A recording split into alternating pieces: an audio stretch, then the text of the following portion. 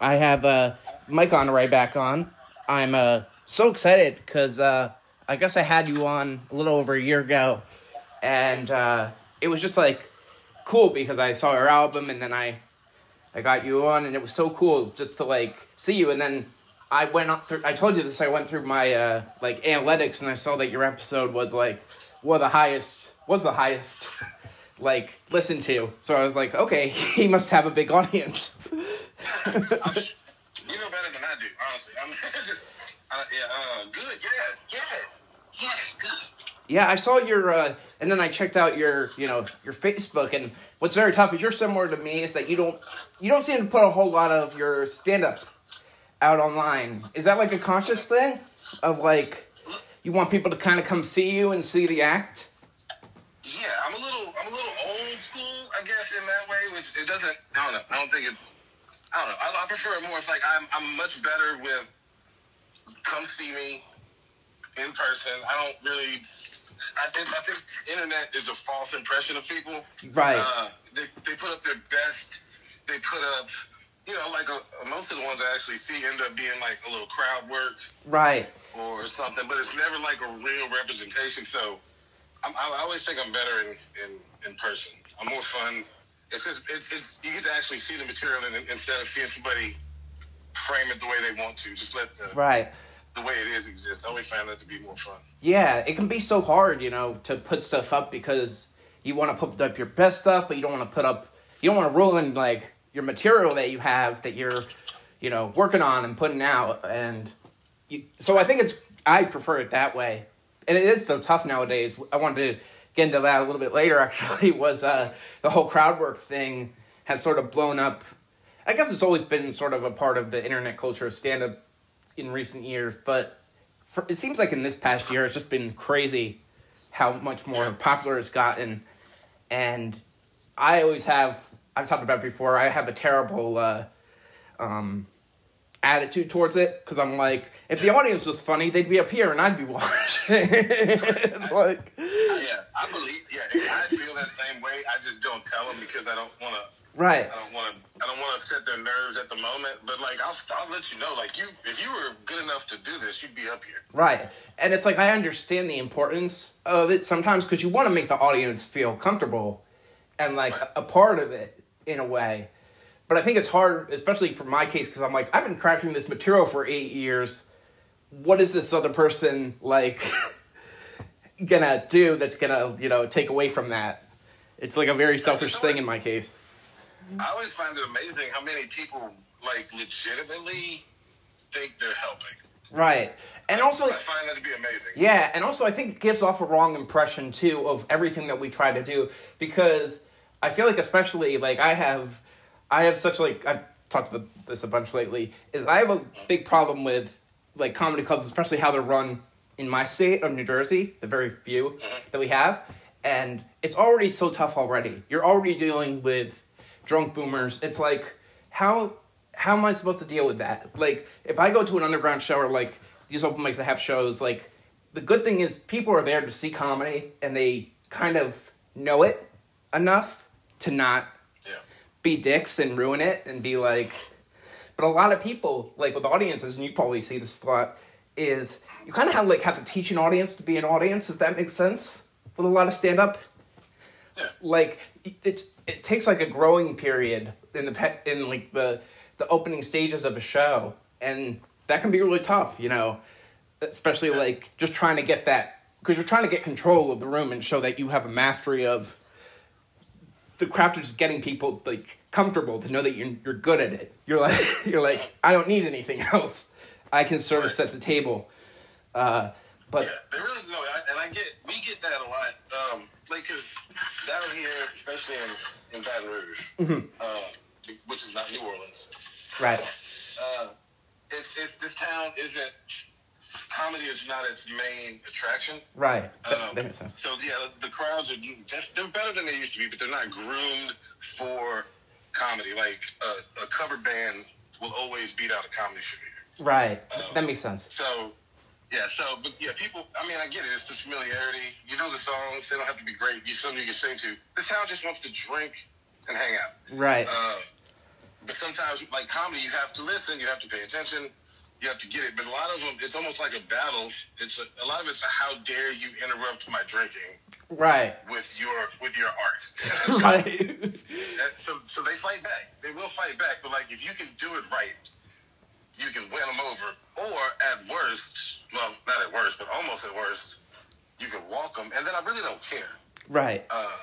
You can leave. I mean, that used to be at worst, but now at worst if somebody comes towards the stage. But right, that's a new thing too. I always used to say, it's so weird whenever people used to like ask me for whatever advice I could give. The only thing I would always say is it can hurt you financially to do comedy. It can hurt you like like schedule wise and like emotionally. It can hurt you with like bombing and stuff, but you'll never get hurt physically. Can't say that anymore. like I can't, I'm not a confrontational person at all. And I think like that's kind of the like interesting thing is I always talk about how comedy sort of becomes like your superpower once you learn that you have it as a teenager or whatever.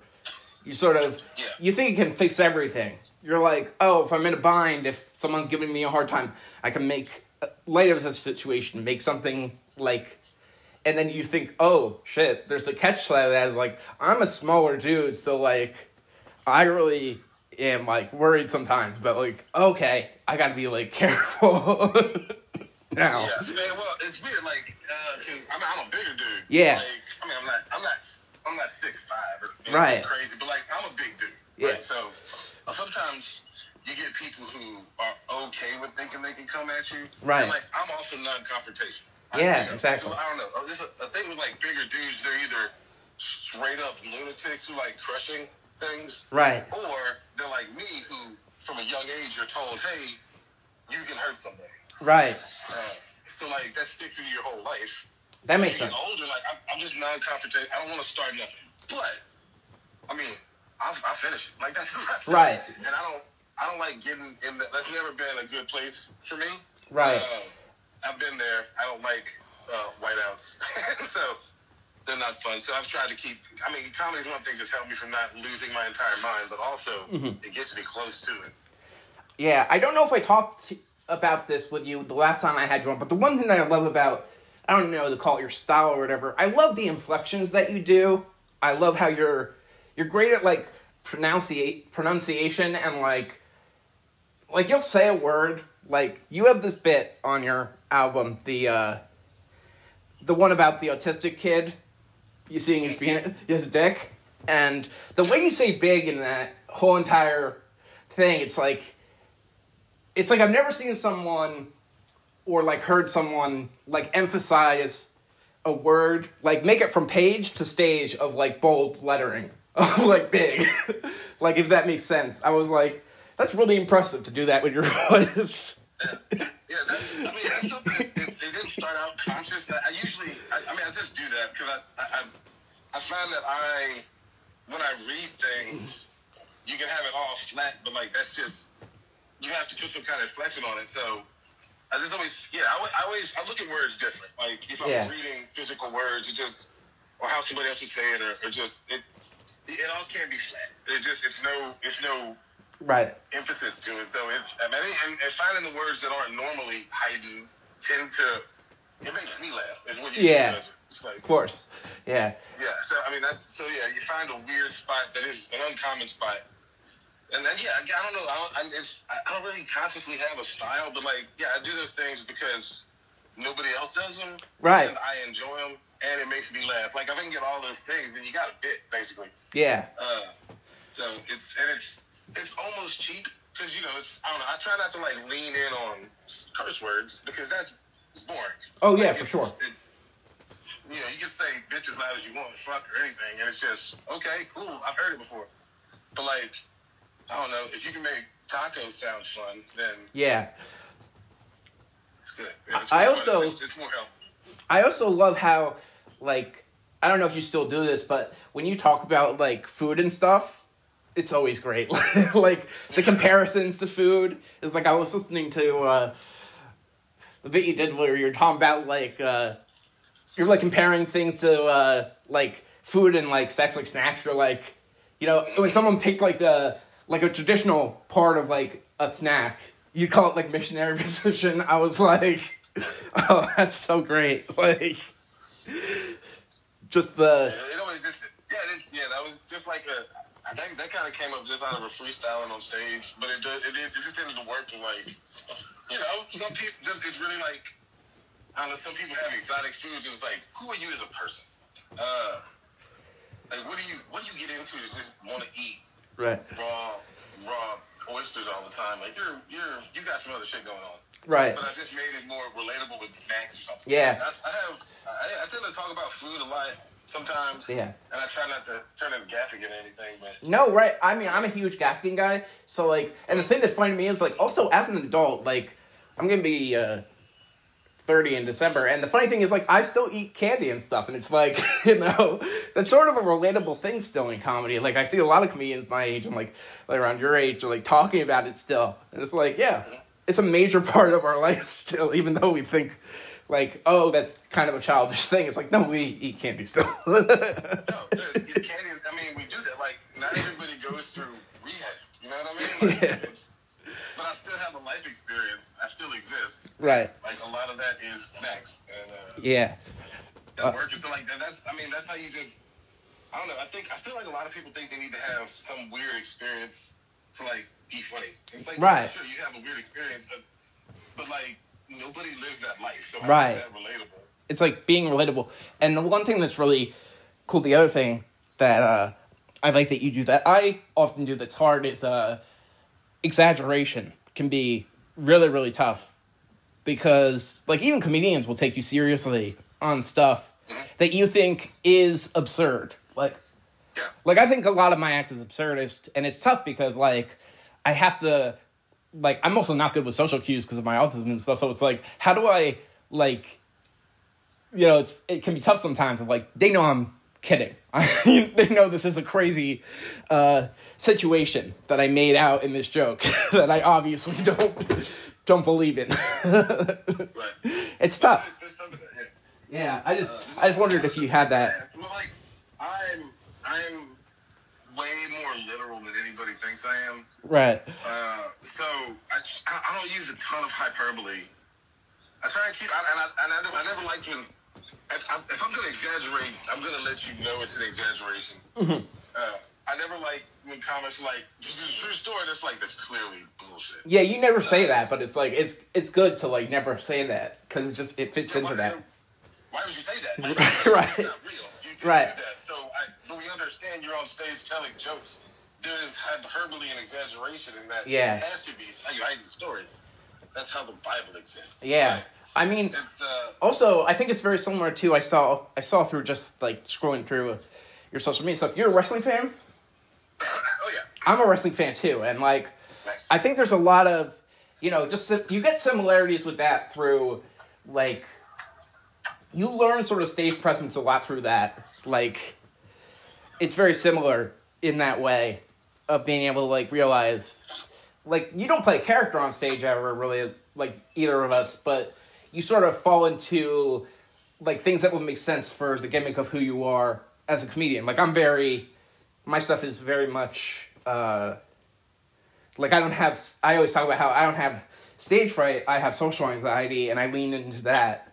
So it's like, if I can just, you know, talk it in a way that makes it more fitting to that, but not too gimmicky, or, like, into, like, a character of it, that's just my biggest thing, is trying to be authentic, but trying to be, like, still funny and silly with it. Right. I never wanted to be a character, which I always found it funny, was like, what's your stage name? I'm like, it's Mike, Honore Louisana. Right. Like, but there's a difference between, like, stage Mike and, like, off stage Mike. Oh, yeah, for There's sure. Like, I'm on stage, but, like, you could still take those, you could talk to stage Mike. You can talk to off stage Mike if you see him on stage. It's fine. Right. But I'm not cracking jokes all the time, and I'm not, like, I've never been, like, silly or corny. Right. At all. But, like, we'll crack, like, we're, you know, just talking to people, but also I don't want to be, I'm not a clown. So, Right, exactly. So I have to get that across to people sometimes. Yeah, it's Some people fully, like it. because it's fully what you do. Like, that's a very hard thing about stand-up is, like, there's there's authenticity in it that's wrapped around, like, the fake authenticity of being on stage and performing. And it can be so tough, like, especially I can imagine, you know, you're around, you know, the party scene of Baton Rouge where you are, and you talk about that. Like, I can imagine how it could be, like, tough to grab people and then be like, okay, this is what I am. It's cool that you brought up earlier that you don't really, like, it doesn't bother you walking out people anymore. I can totally relate to that in that doesn't really happen to me, but I always have this, like, if I put something online, like now, I know it's good. Like, I'm not going to post a video where the audience isn't laughing, because then you can totally, like, call me out on my shit for that. But, like, if I already did well in the room and I'm sharing it, it's a bonus that I'm sharing it online. It's like, and that's the way I feel in general. It's like, if like, a majority of the room is laughing, then you kind of feel like you already won, in a sense. You're like, okay, they got what I'm going for. It's, I don't walk people. I don't mind if they walk. You don't mind if they walk, right? No, because you don't like it, you don't. I mean, no, you don't. Like it, but you make that choice. If you want to sit there and be mad or whatever, sorry, like, I'm on stage. Like, but I'm on stage, so right. That's on you. You know, I always had I fuck with people too. Like, not in a bad way, but in a, like, if I know you, if you're giving me shit, I'm gonna give you shit. But I'll make my set about you. Right. Or I'll involve you in it, and you can. And usually, well, I always had this, like, the Mike Tyson mentality of, like, I'm gonna fuck you till you love me. Right. So, yeah. So, like, if you get the audience on your side, they're either gonna get super mad or they're gonna get on board. Right. And, like, it is what it is. If you don't get on board, you gotta go. Like, nobody wants to. Yeah, and I think audiences, for the most part, they love, like, if you're in a good comedy audience, I don't know why I said that connected, but, like, if you're in a good comedy audience, I feel like they'll be on the comedian side, like, for the most part, because they want it to be a good night, and they want it to be, so it can be, like, a good thing when they're on your side, and you can be like, right. Okay, this brings the, like, you can just have deja vu the room to be like, this is, you know, they're on my side now, and right. It's always fun. It's about your material too. Like, I don't do anything to antagonize. Right. Or I don't pick on anybody, like, in a mean way. Like, look at you with your stupid hat. I'm the same. I'm the same way. Yeah. And it's tough because I'm in New Jersey, which is, like, in the tri-state of, like, New Jersey, Pennsylvania, New York. Like, New Jersey and Pennsylvania, like, that's a big popular thing in comedy, is a lot of older comics doing that, like, making fun of people in the audience, and, like, you're gonna get roasted if you're in the front row. I'm like, I'm not like that. I'm like, I talk about me, and not in a way of, like, I also, like, had to be self-conscious of it, to be like, do observational jokes, do stuff that's not, you know, just totally focused on yourself. But it's like, that's a tough thing that I deal with, is, like, trying to make it like, revolve around everyone, instead of being like, oh, just come here and shout my life story at you for 5 minutes. Right. And be like, I don't like talking about myself that much, so. Right. I'm not a good roast comic. I've done roast, but with knowing that, like, I'm doing another show. But. Right. I don't intend to win roast. I don't like them. They're annoying. Yeah, they can be. Because it's like, it's never really good material. No. It's just bad observations. And it tricks you. Get something funny in, it's fine, but they usually just, like, you look dumb. It's just the basic stuff. It's never, like, something clever. And it tricks you because you think it's a good writing exercise. You're like, oh, I'm going to get so much good writing out of it. But the thing that's, like, weird with roast humor is it's very much, like, it works better when you know the person. Like, you know, it can be so weird. Like, I'll do these roast battles, and they're very popular. Like, in my scene, they actually do, like, they actually have a fun mix. It's called Comedy Fight Club. They actually do a really fun, like, pro wrestling style mix to it, which is really cool. But, like, the thing that's tough is, like, okay, they're going to put you up against someone you don't know, and it's like, okay, if I don't know that person, it's going to be awkward after, because we just spent our whole entire first time meeting each other, writing jokes about each other. And then it's like, you want to face off against your friends, and it's like the people that you know, because you probably know this, like, when you hang out with comics, and a certain amount of comics, you have that appeal already with them, that rapport with them, where it's like Rapport. rapport with them. That's trying to think of the word of like you have that of like, okay, this is what these traits are that we know of each other that we can bounce off of, and Right. yeah. So that's if you know well enough, you can bounce off what you need to without like digging into their core. Right, exactly. Really hurts them. Right. Which, like, I find that's the fun nuance when you have all this information, but you still have the ability to scale it back and make it funny. Because if you know somebody's mother is dying of cancer, they haven't told anybody. Yeah. You get down on stage and you say that, it's like, you fucking monster. You out of your mind? Yeah. Like, but like, if I was like, I know all this. How do I get him, but not like ruin a friendship or like hurt them? Right. And that's the fun part with it is when you can get to that point and be like, okay, you're on the edge of that, and be like, okay, this is it, and we still have that thing, because I think a lot of it is like you still have to figure out like stage like afterwards. I think that's the hardest thing with comics too, is just in general of, you know, how much you can take it. Like I don't know how it is in your sort of circle, but in New Jersey comedy, there's a lot of that. Like you got to be kind of good at, you know, not taking things too seriously, because it's never overly like mean. People are just fucked up in their sense of humor. It'll just be like, okay, that didn't. Yeah. But I think like that's the funny thing now with that's always been with people complaining about political correctness is like everyone has stuff that offends them, and comedians are always like they back away from that a whole lot of like, oh, that nothing offends me, whatever. It's like, no, something will. It's like, you know, it's just. It has to. Or you stand for nothing. Like, right, exactly. For anything. Exactly, right. And that's weird. It's weird at that point. Yeah. But, anyway. You know, roasts are always weird, like, when you do them, because, I mean, yeah, the ones, because I've done that before where I was on a verse with a woman I didn't know, so I just go, you know, I go through her socials, look at pictures, make, you know, obvious things. It's not like I'm coming up with what I think just clever killers for a stranger. You know what I mean? Like, right. I don't have anything. And like, I just start getting fat joke, fat joke, fat joke, fat joke. I'm like, yeah. I've literally heard them all. Right. And then, of course, they win because the audience is like, yeah, they fat. But I was talking about her, like, you know. Yeah, it's like you. I was like, she look.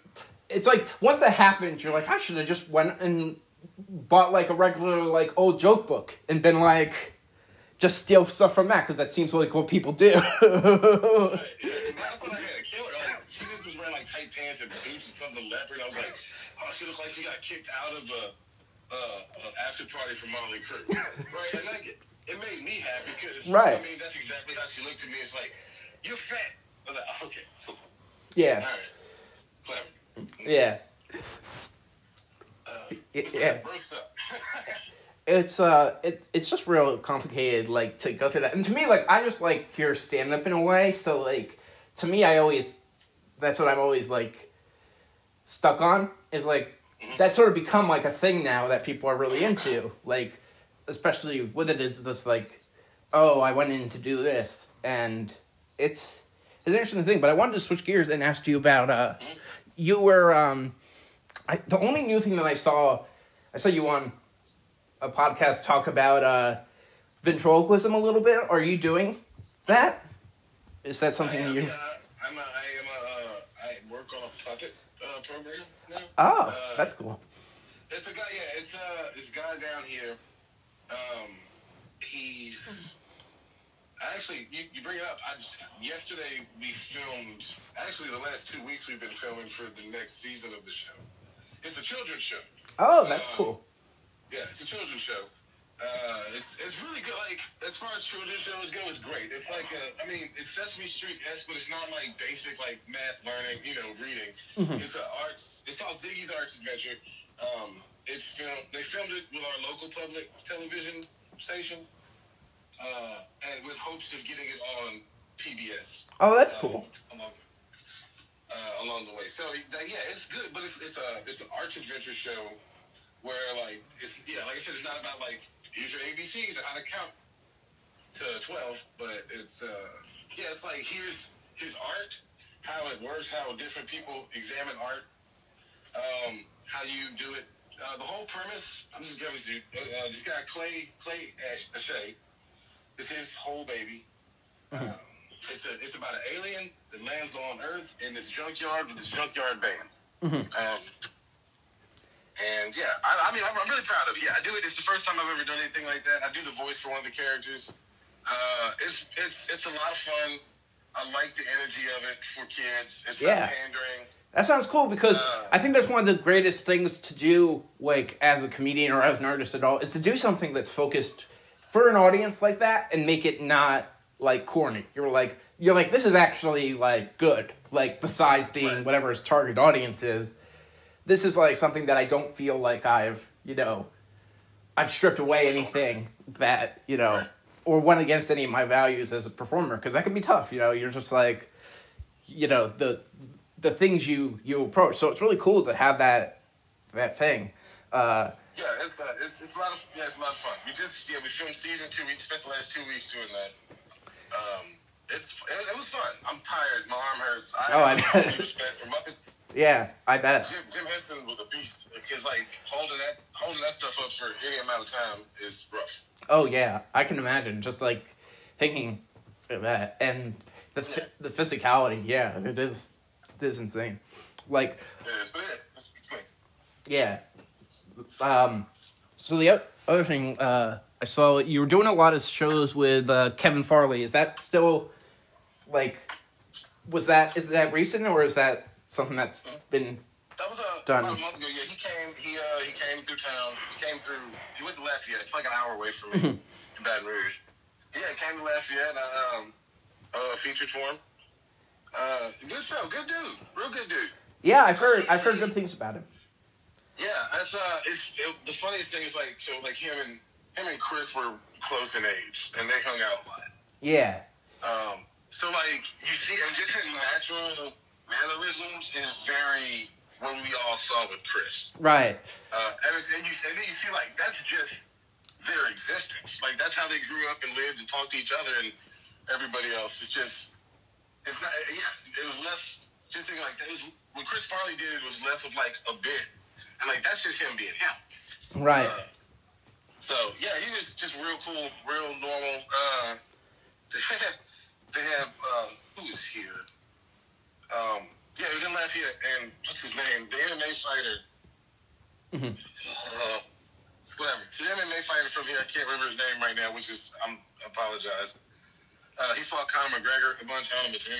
Oh. Yeah, that was, they've had a lot of beef. He's got a Cajun name. He's from it. He was actually at the show, too. And Kevin Farley was like, is that him? Oh, Dustin Poirier. That's it. I'm sorry. Oh, yeah. Yeah, so he was like, that's Dustin Poirier? I was like, yeah, he lives like 20 minutes away from here. He was like, that dude's like good, right? I was like, yeah, he's super good. Wow, that's crazy. I was like, this is your show, by the way. You're just like, that's really cool. He was there. I was like, yeah. You're Kevin Farley. That's cool, too. Right. But, I did that. Before I had, like a week before that, I opened for Joe DeRosa. That was fun. Oh, that's awesome. I love Joe DeRosa. Yeah. That's so cool just to hear. Like, one of the cool... Yeah. I don't mean to up to... One of the coolest things in comedy has been for me is just, like, everyone that I've sort of heard about, like, I've heard very few stories, like, little at all of people being dicks, like, that are at that higher level. Like, I don't know if you've probably heard of him as, Gianmarco Cerezi. I had him on the podcast, and I had him on, and it was so funny because I had him on because I had a feeling that he was going to, like, pop big, and then when I had him on 3 weeks after he got his Comedy Central, he, like, half hour, and he got, like, his late night stuff. It was just, like, so cool. And when I talked to him, he was just, like, he treated me, like, even though we're in different levels, he treated me as a comic, which was really, really cool. And that's what I've had with this podcast, is having people like you on. It's just, like, I've never really had an experience where people sort of, like, big dog you or anything. They're just, like, they view you in the same. And it seems like when you had the thing with Farley, like, he just sort of, and Joe DeRosa, I would assume, like, they just sort of embraced you right away. Is that accurate? Yeah, no, I picked Joe up from the airport. So I drive him an hour back to town. Right. And like he's just making phone calls. Like he's not better than it. He's just sitting in the car. Right. Talking. Like I don't know. He didn't feel forced to talk to me, which is fine with me. Like right. I don't need to. I'm not big on small talk. Right. We're just in a car. Nobody needs whatever. So like. I was real good, but he wasn't a dick. He wasn't like, your car's. No, he was super cool. Yeah, that's great. Yeah, so he's a good defender. Like everybody, I think Joe gets a bad rap until you meet him or know him. He hates everything. Right. Yeah. His. But I think that can make a lot of sense.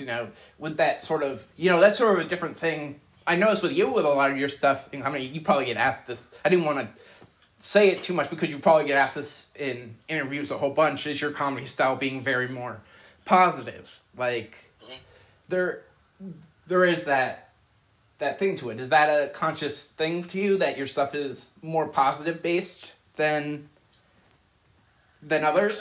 If that makes sense. Kind of. I find it. To an extent, I find that a lot of things are negative, so I'm trying to look at the different viewpoint. Right. So I'm not, I don't do great. Like, I have all my anxieties and little idiosyncrasies in life, and, like, right. I'm not doing great, but there's no need for me to put that energy towards anybody else. Right. I'm not gonna put my internal garbage on you. So I'm always gonna try and find a positive spin. And it is an exercise in my own head of just trying to all right, so this sucks. Right. How to make it less garbage. Right. And so so I guess it comes across that way. You'll take a social situation, like the one thing that I love is you'll take an awkward social situation and you just run with it in a really fun way. Like it's just really I hate to talk about this if it's not like in your current act, but like the because this is probably from years ago maybe, but I was listening to the bit that you did about parents like telling their kids to be like afraid of you, and I was like, the way you just like went through that whole entire like scenario of each thing, it's just like it got sillier, but it got like it stayed in that same realm of like you could get really annoyed by that, you could get really offended by that, or you could just turn it on its side and make it really silly, and that's what you did. Right. But yeah, getting annoyed or angry at it doesn't change it. Like, so I might as well find it's not cool. Right. No. But might as well just and it's also kind of like, well, listen how stupid you are. Right. This kid, that's real dumb. Here's why. Right. Here's how dumb you sound. Right. And I think people love to hear that when people take advantage of a situation, because I think that's the main thing with like audiences. It's like if you create sort of a protagonist sort of thing, not purposefully, but it just happens. I think what the comedian said is like we want to hear them overcome something, and it's like if you can do that in a comedic way, it's always so fun to see. Of just like you win that exchange or whatever, and it's so cool. I always like out clevering. If I can out clever you with your dumb, that's how the whole album name came about. Like people call me Suge Knight, and I'm like, no, split in the afternoon. Like that's just how. Right. So it's like and then I walk away while they try to figure it out. It's also how I escape from things. It's like, got you, and I'm out. Right. And I think like that's the main thing with comedians too. Like to me, it's like that's sort of what happens. Is I think a lot of it is self-preservation of like, okay, I can make this one little jab and just like get away and just be like, or turn it in my direction. It's like, it's always fun when you can change that direction of how people see things, and it's always cool to get that. That's the best way. It's just like everybody has preconceived notions. Yeah, exactly. Whether they realize it or not, it's just they don't know the other side, so they believe the side they know. Right. So you give them the other side, and then they can make that judgment. They'll laugh about it, and they'll be like, "Hey, I never thought of it that way." Right. That's usually my favorite. Like, oh, I never thought that. And I'm like, that's all my brain does. Right. I'm glad I can help. Yeah. So,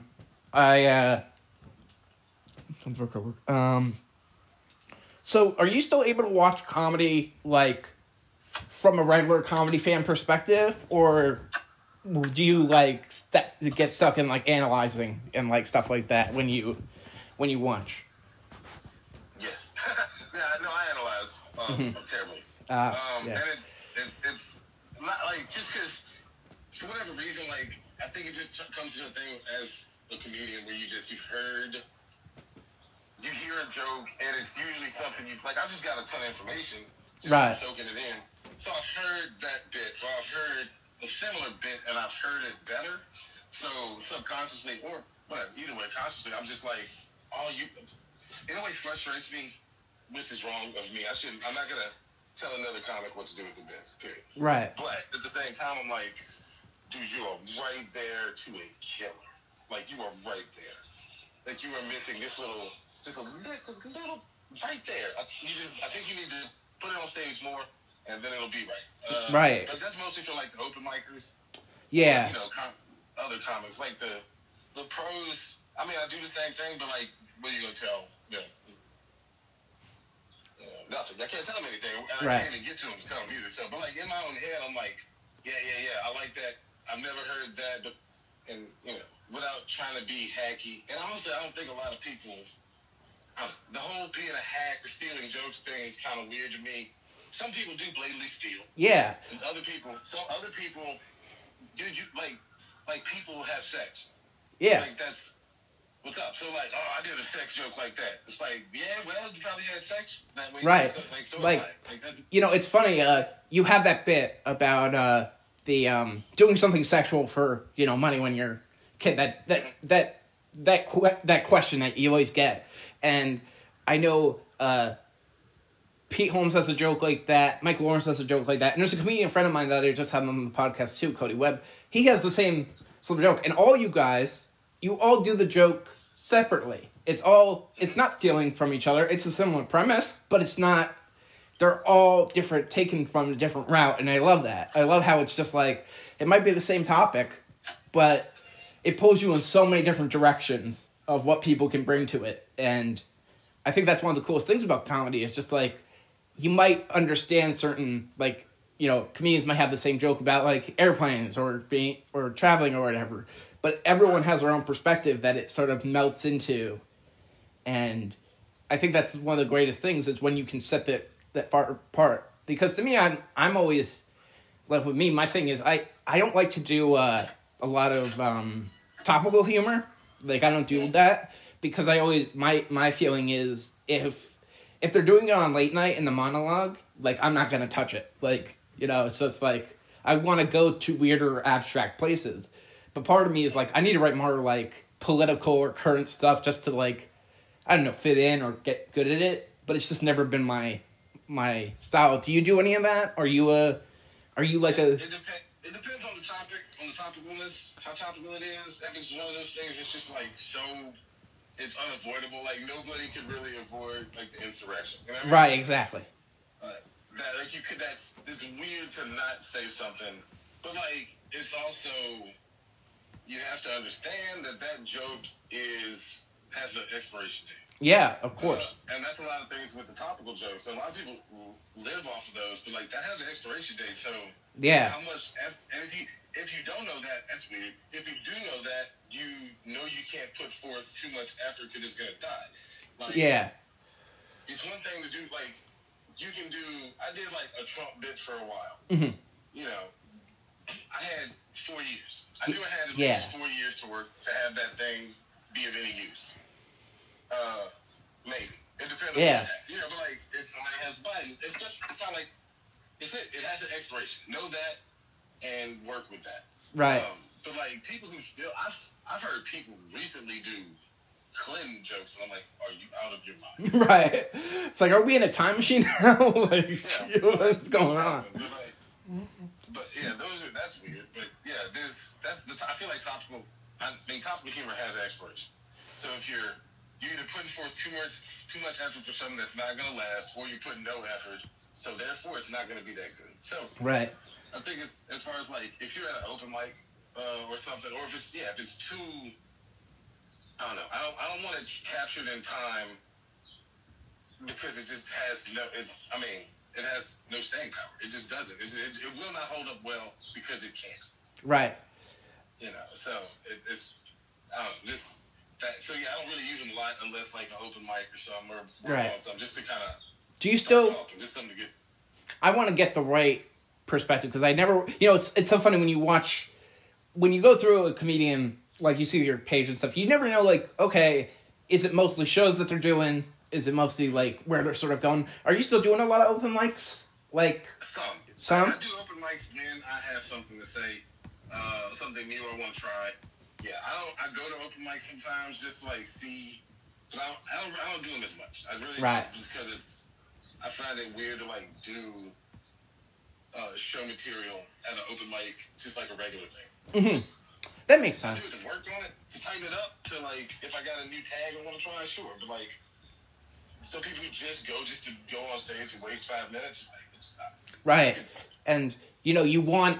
I imagine, I'm in this place now, like, still being in that open mic stage, you get to that point where you sort of not rush past it, but you get stuck in that mode of, like, oh, the 5 minutes is very, like, it's just, like, castrating in a way to your act. You're just like, oh, I have so much more to talk about, in this 5 minute stretch. I eat more shit at an open mic now than ever. Like, it's so much. It's so weird because it's just like it doesn't make sense. It's just like it's so bad. I don't like them, but like at a show, I'm doing great. Yeah. Like an open mic, it's a whole different vibe. Then you got open mics are all people who bring their friends. Right. So exactly. They don't know. No. You, so they don't like open you. mics are never. Especially like the funny thing that the way that I always sort of talk about open mics is like, have you ever seen the movie Dodgeball before? Yes. Yeah, you know how, like, they have, like, the coach come in, and he's like, and he asks, is he weird? And it's like, no, and then he acts all weird, and he's like, well, not weird for us. It's like the same thing with open mics. It's like, you'll bring a friend to an open mic, which you should never do, and they'll be like, wow, that was terrible, and then you'll be like, no, you should have been here 2 weeks ago. That was terrible. This was okay. It was like, but it's tough, I always... Since COVID happened, I haven't really, gotten booked on a whole lot of shows. It's tough, so, like, trying to get back into that. And the thing that's tough is, like, I wanted to ask you about this with writing when you sort of worked on your first album, the Spun Afternoon thing, how long did that sort of take? Was that, like, a culmination of your entire, like, time as a comedian, or was that just, like, recent jokes? No, it was kind of both. I mean, I mixed in newer jokes with, like, it got to a point where I had so much material that I just wanted to.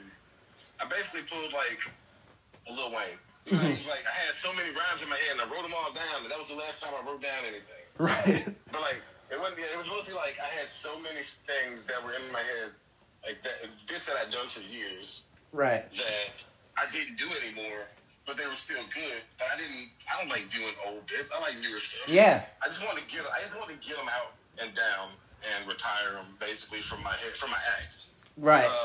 So that was the way it happened. So I mean, like the actual recording was like an hour and a half, and then we whittled it down to like 50-something minutes. Yeah, I hear that happens. So I was curious about that because like I've been writing this thing for like 3 years now, and it's so crazy because like I've been doing comedy almost 8 years, and it's like it's tough because I don't want to make it like one man showy like a lot of people do, but it has to have a narrative, and that's really tough because I want to be like nerdy about it and be like joke, but it's like no, you have to put it in some type of framing, if that makes sense. So like this goes into this bit, this goes into that. It's an interesting thing. So I just love, and I also wanted to ask you this because I'm always curious about people's like goals are. Like, with it, because I love listening to albums. Like, that's my favorite thing. Like, a lot of people love watching Netflix, and, like, that's how they consume their comedy. There's a lot of YouTube specials now that people do. I love listening on Spotify. I love finding different albums. And one of my, like, biggest goals in comedy to do would just be able to, like, not totally overkill it, but, like, sort of in that... Like, I grew up liking Louis in that sense of, like, an album each year. Like... Do you have any grand plan of, like, releasing a new album, or is there nothing in the... in the works for that? I've thought about it. I don't know right now. I don't. It's because I want to, but it's. I don't. It was weird the first time. I like it. I'm glad it's out. I don't know. I don't know what my goal was.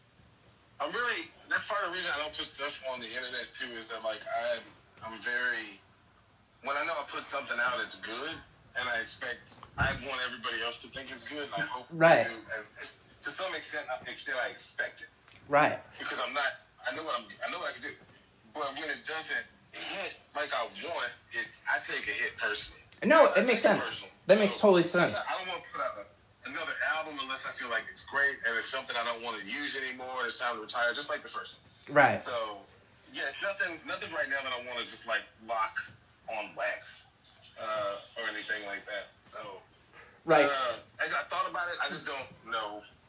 I could. I just don't feel it right now. Yeah, that makes sense.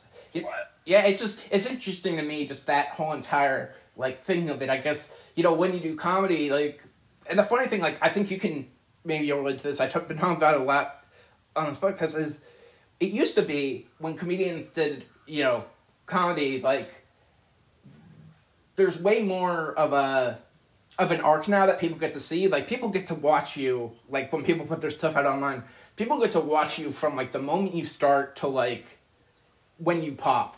And it used to be that a lot of comedians did their work in the dark. You didn't know them for the first 15 years of their career.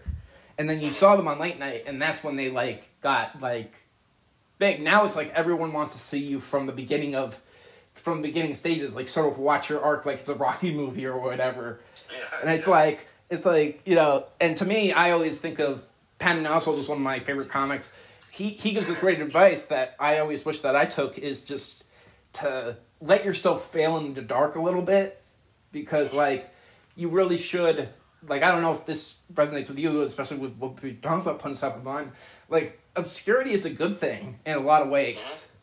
Just to have that period of, like, it doesn't have to be this big showcase all the time. You have to have those moments where you can go through those periods where you're working on your stuff and you're just like, no one really has to see that part. And once you get through it and you can put that stuff out, then it's worth it. Yeah, no, and I enjoy that thoroughly. I like the fact that I have an album and whatever, it's not big time or anything, but right. I can still go somewhere and people don't know. They might know me, they kind of heard of me, but they might pretty much don't know me, and then, like, I can impress them again. Right. And then it's like, oh, you like that? Well, guess what? You can go listen to this. Right. It's completely different. Like, I like the hustle. I like the undergroundness. Right. I still do weird shows all the time. Yeah, that's great. I'm not big time, and I don't like being big time. It's people get lazy in the big time. Right. And I think... And it's too much judgment. I mean, I understand. Oh, yeah. Like I just watched John Mulaney. Yeah, for sure, me too. Yeah. Not my favorite John Mulaney special. He's totally different energy, but, like, he's going through more. Right. Like, also, any of those comics, like the Kevin Hart special, where he did it at his house. Yeah. Like, people shit on that. And it's like, do you still expect him to talk about the way my bank account's set up? Right. Yeah. The thing that's very, like, this is the hard thing that I deal with a lot with my family. They're very supportive, but, like, part of what's tough is, like, I think everyone that doesn't do stand-up or, like, isn't really familiar with it looks way more polished, like, in the media than it is in real life. Stand-up is very gritty. It's sort of like going back to the wrestling thing, like, everyone views it as WWE, and then you're like, no, this is, like, an independent show. This is, like, you have to sort of lower your expectations. And that's what I always say, like, not to, like, shit on the venue or anything, never, like, anything like that, but you sort of got to take it as, like, this is not what you think it is in terms of, like, setup and everything. It's like... Right, yeah, you're watching the business side of it show itself. Yeah. Like, the show. You're watching the show. You're not watching the rehearsals. Right. The practice or the come-up. You're not watching that. You're watching the finished product. Yeah, exactly. That's a nice venue to do a show. Yeah. You should see all the shit places that they were before. Yeah, exactly. It's like, you see that. It's like, to go through that. And it's really interesting, just that aspect of it. And I don't know how it is with you. Like, do you feel, like, I'm just curious. I always ask people this, recently. Because I'm just curious. Do you get along with, do you feel like the comedy clubs in your area are well run? Like, and like, they treat you well? But yeah, we don't really have any comedy clubs. We have venues and bars. Yeah, the same way. So yeah. they run like that. So it's the comedy clubs themselves. I don't know. Sometimes I feel like they get a little too, just buddy system. Right. They have all their people. But yeah. The only problem that I really have with it is it's very like, they're more focused on like selling drinks and selling that stuff, and it's more like in our case, I always say it's like dinner theater with like, just like a bar and comedy. And it's like the comedy's really not really a big part of it, And if you're a big comedy fan, I think you sort of get stuck in that. You become like a super fan of it, and you sort of want it to be treated in some type of light. Right. And exactly. You're like, okay, this is how I feel things should be. And then you get to sort of a venue or whatever it's going on, and you gotta like calm down a little bit and be like, okay, this is how it's gonna be. And right. Yeah, it's weird because it's inconsistent. Some of them are just so welcoming and they want comedy and they love it. Yeah. And some of them are like, I guess you can fill this Tuesday night when I have nothing else. Right. And they just don't care about you. Like they're gonna be open anyway. You might as well have a thing. Right. We'll sell some more drinks over here, so maybe, hopefully. Right. If you don't sell the drinks properly, they won't have another show. Right. Like their existence doesn't need to be because of you. So. Right. That's always hard because we do get a lot of places that just don't understand comedy. Right. So I mean, it can be so tough. Because you don't. So they're like, I don't care. Right. Yeah. It can be so tough like with that, and I think that's one of the things that's like kind of universal now to like deal with is like, oh, we all deal with that stuff, and we're all just trying to make it work, which is really like gratifying in a way to see. Like, okay, people are dealing with it, because I think that's a big thing. Like with me is seeing a lot of like fear of missing out type of stuff. Of like, oh, okay, this looks like and then you go to like a show like that, and not to like shit on anything. You just be like, oh, this is a lot like more dramatic than I thought it would be. Yeah. Of being there, like you'll see a gig and you'll be like, I want to do that so bad, and then you'll talk to the people and they'll be like, that night was not good. It's like, you sort of, grass is always greener. I've noticed a lot in comedy, which isn't bad. It just happens. Like, yeah, I'm still like all the time. I want to do some show, forgetting that I saw it through social media eyes, which are rose colored all the time. Yeah, exactly. So just whatever. I'm good, but also I still want to do that show. Like, right, exactly. Instead of being hot garbage on mine, I still want to do shit. Right, and it's always getting that like once you get your like. I always want to ask this: do you, for your, I don't want to get too nerdy about this, but like for your set, is it sort of a thing you've like what you're currently working on now? Is there like an overlying theme of like what you talk about nowadays, or is it just pretty like, I don't know how to word it. Like, do you have a consistent set now that is focused on anything, or is it just anything? A lot of it, it depends. I kind of feel a place out. Usually, I have X amount of time. I have a bunch of jokes in my head. They tell me how much time I have. I try to hit them with the good ones. Right. They aren't all like overlying. I try and think that it flows well. I don't know about an overlying theme, but I try and keep a good flow. Right. I guess that always happens. Like if I have like a short, like if I can just do a short set, like that's always fun. It's always fun when you have the playbook of like the set of like that you can do. You're like okay, I can do this, and it flows into this, and that's fine. And like it's really really fun to always pick those moments. And I see that with a lot of my friends. Like I'll go to a show that they're on, and it'll be like, oh, they picked the like they did fine, but they like if they pick certain material that like I love that they do.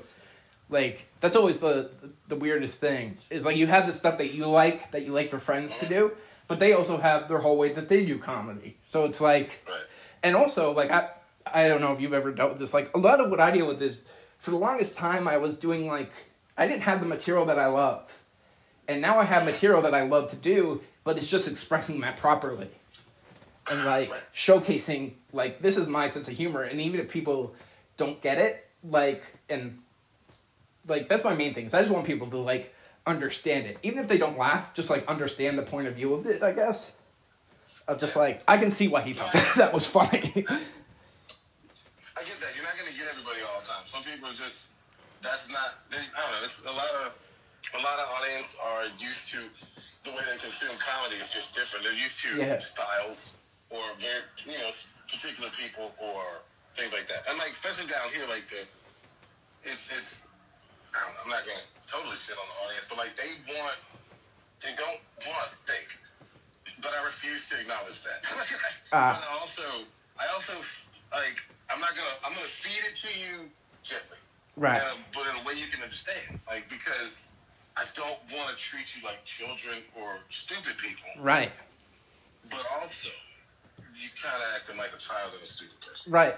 Because I guess you want to keep... Can't do get it done stuff all the time. Yeah, because you want to keep that like pace of like, okay, this is what they can expect. And also, like, that's one of the toughest things about comedy shows. It's so, like, it's so room to room. And that's one of the coolest things about you being able to do all those shows that I see recently is, like, it looks like you're having a good time.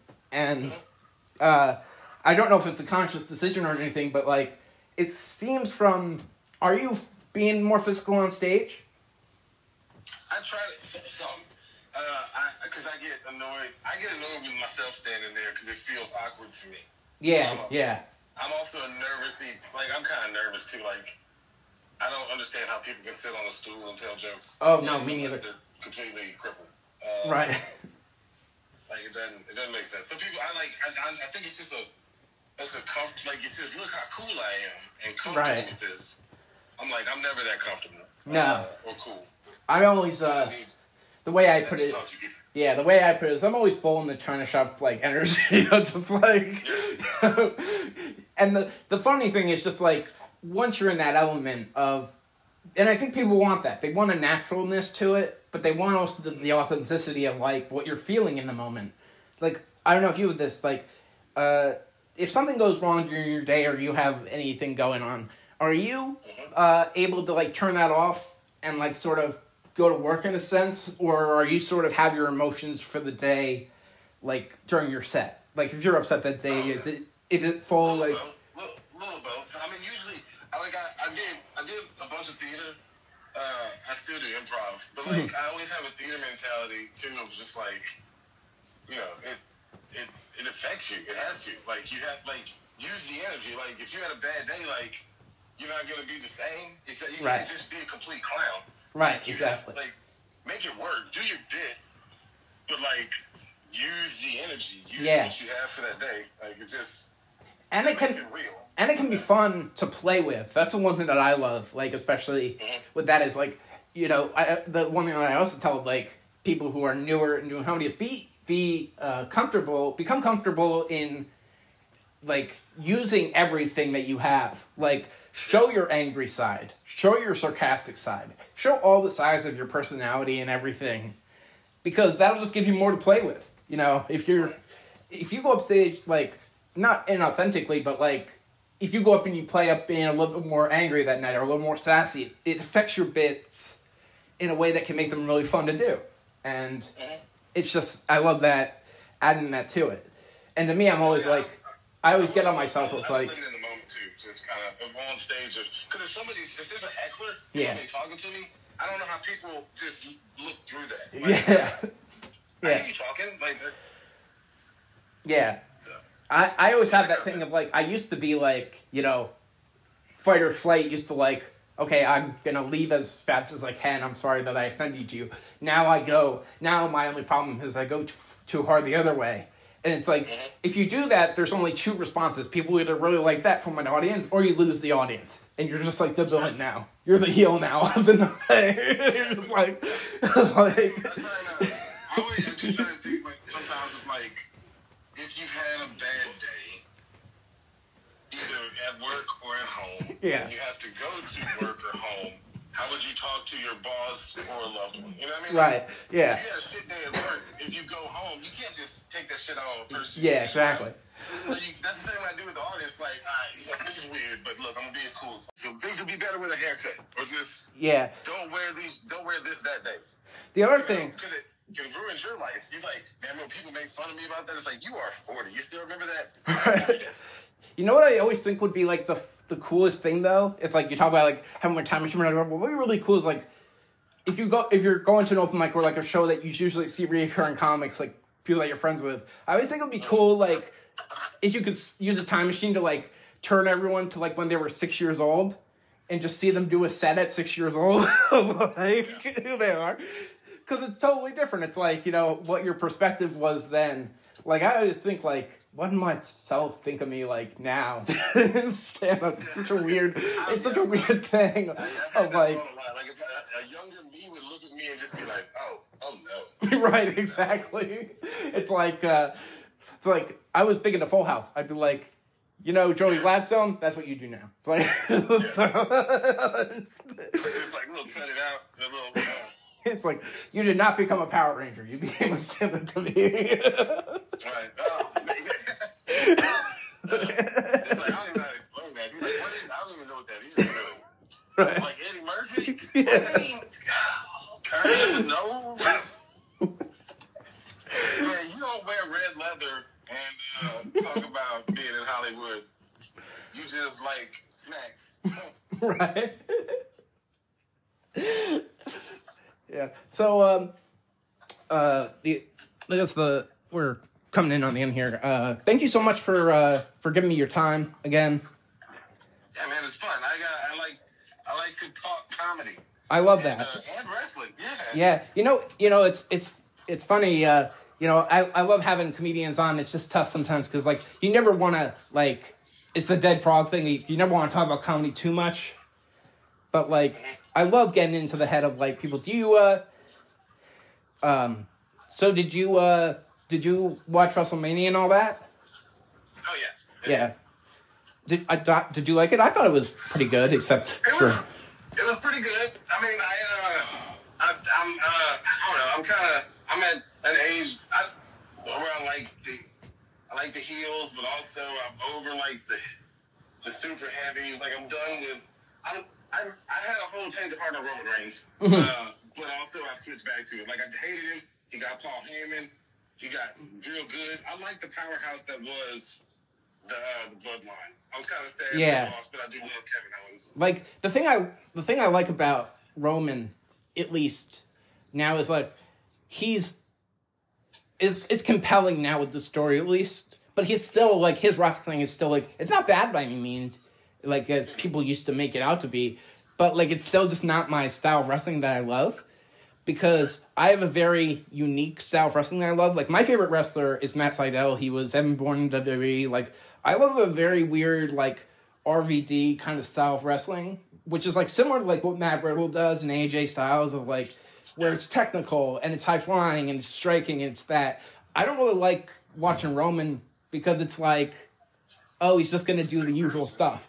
And it's like, you know, and it's always, you know, now the thing that's tough is just like the smooth stuff all the time now. It's like, okay, he's going to cheat to win and it's all this. And it's like one of the coolest things to me was seeing Cody, who was like, you know, from my perspective as a kid, like he was an okay wrestler. But when he went to like the Indies and like post WWE, he like really changed his game up. And now he's like amazing at everything that he does. And that kind of gets into the other thing of working and failing in the dark. Yeah. Like that, because that's kind of like he failed publicly at WWE. Yeah. But then he goes, you know, AEW and all that and all these, like he comes up with this killer persona. Yeah. Like American Nightmare is so perfect. Yeah. Damn, why did it just come up? Like because WWE won't allow anything that Vince doesn't want. Right. But like American Nightmare, like. It's a play off your dad's character. Yeah. What? It's so good. And like I listen to I love the theme song. Like I listen to it like all the time. Yeah. I love that song, and it's so great. Like the the lyric to it and everything, and just like talking about his dad. And like the thing that's so crazy to me with that is like there's still that bit of it where it feels so odd to me that there's still that like that thing with it that like it's kind of impressive in a way that like we hear that Vince can be so like forgiving in other places, but he's still petty enough to be like, no, Dusty Rhodes, fuck that guy. Like, it's like it's kind of weird. I'm just like, you know, it's so funny. Like I saw like the backstage, like the footage of Cody entering the arena on WrestleMania, and like his face, like you could see that they just told him that he was losing, and it's like you could just see him and Brandy like really uncomfortable. And I'm just like, I always wonder, I'm like, is it going to happen? Like, it feels like it's going to happen that they're going to put the title on him somehow in I think, recent times. That new title. Yeah. And they had the draft. So yeah. They moved, like, the whole bloodline of SmackDown. Yeah. And they moved him to there. And it's like. I think they're still going to sit on him for a little while. Yeah. They're building him, I hope. Yeah. Instead of burying him. Yeah. Because if they put that title on him, it's just like. It's going to be like a participation trophy in a way. And it's like, that kind of sucks. But to me, it's so fitting in a way of like, it happened this way because if you look at the whole story of how like Vince McMahon and Dusty Rhodes are together, like we're like, you know, he still holds on to that grudge of that guy competed against me. This is his son. You know, I did the thing with Goldust. Goldust got over. You know, Stardust, it's such a weird thing of like, how does that work? And like, you know, especially it's really funny with how like Cody did all the stuff in AEW with like the minor like jabs at Triple H. They were never bad. They were never like super like over the top. But it's just interesting now to look at it like, oh, you really think about when he broke the state of the used the sledgehammer on the on the. They do it well. Like even though he was separate from like the way they broke some kayfabe, but kept it left. Yeah. And then they played to the marks, but they didn't treat them like marks. No, they didn't. It was good work on everybody's account. Like I do love that Cody built his whole character. He brought it back there. I was kind of annoyed because like you built something bigger than that, but it's like it's not that much bigger. Right, exactly. You still need that. You still need that big one. I really. Here's what I hope. I hope Cody wins the new belt, whatever they're gonna call it. Yeah. And he does the whole thing of like, this is not what I was talking about. And then he goes and he beats Roman eventually. I think Roman's got to get at least 1,000 days. Yeah. I know that the pay-per-view that's coming up is going to be 1,000 days. And, I mean, that's really cool that that's sort of done. It is kind of crazy how that went. And that's one thing that I love is the transformation of, especially if you watch him, like, his promos back then compared to now of how much more confident Roman is. It's like... They put Heyman on it, man. That's what... Heyman is a star maker. If you can't talk, give him Heyman, and he'll figure it out. Yeah, and, like, he even, like, got better at, like... And he even got better at, like, talking, and just... It reminded me of a lot of comedians that I see. It's like, it happens all the time when there's a new comedian on the scene that I've become friends with or that I see. You give them a year or, like, 2 years, they're going to be completely different from when they started. And they'll be way more comfortable on stage and way more... Like, that's what I see with him. He's so much more composed now. He has the whole entire, like... You know, and it's great that he's not wearing, like, the like, what's the called? Like, the battle vest anymore. Honestly, once he got that off, it started turning a lot. Like, I think they did it, like, that was a move. Where, like, he still looked like he was part of the Shield. Yeah. And he was just, like, part of just, like, a group of guys. They had to take it off him to make him stand out. And then it just, they also want to throw every belt at him. And because he's big. And that was the thing, though. They were like, dude, you know you're, like, big and pretty, right? Yeah. We need you to start talking better so we can sell more of your stuff. Yeah. And, like, he talks very composed, and I love, like, the whole facial reactions and responses he has. Like, he's great, and, like, with that. Like, he'll just be... The head of the table thing is, that whole was just, the chief is the best thing they could have done for him. Yeah, for sure. And I don't think he has a lot of natural ability, but when you like just be, it makes me think of Keanu Reeves. Not a great actor, but when you put him in a perfect role, yeah, John Wick, Johnny Mnemonic, in The Matrix, where he doesn't have to say much, right, he shines. yeah. So I think that's kind of what happened, and then he grew. Yeah. So, yeah, it's so cool to be able to talk about this with people. It's so fun, talk about wrestling. It's always is. But anyway, I just want to see if I asked everything that I had written. Oh, you did, the one last thing I want to ask, you did, the Kenan Thompson Presents thing. How did that go? How did that come about and everything? Yeah, they do how they do it. They come to different towns, and they get people. It was weird. Like, in a fun way, though. Like, I enjoyed it. Is he, like, involved in sort of, like, did you get to see him? Or was it, no, you didn't get to meet him? He has his people who come out and do it and sell it, that he's going to watch them, maybe, hopefully, at some point. It was good. It was a good exercise more than anything. That's how I'm going to take it. Oh, well, that's a great way to put it. So, this is... It was just 3 minutes of good non-cursing material. Just trying to get it tight. Because, I don't know, just everybody trying to figure it out. Everybody trying to see how can I do? Well, I'm not that kind of because they try. Right.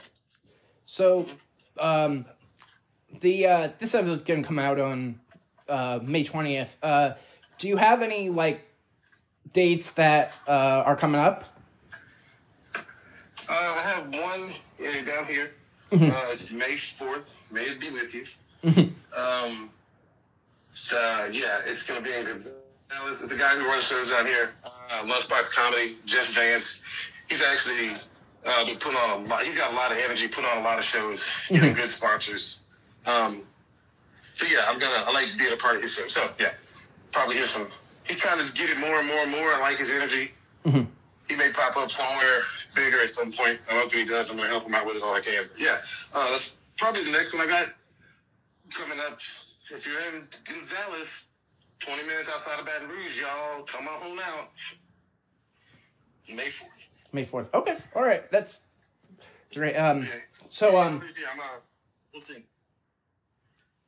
So, yeah, thank you so much for doing this, man. And, if you ever have anything that you want to promote or anything, just let me know. And, I'm so happy that you're able to do this again and give me some of your time. Yeah, man, it was fun. Yeah, this is fun. I enjoy it.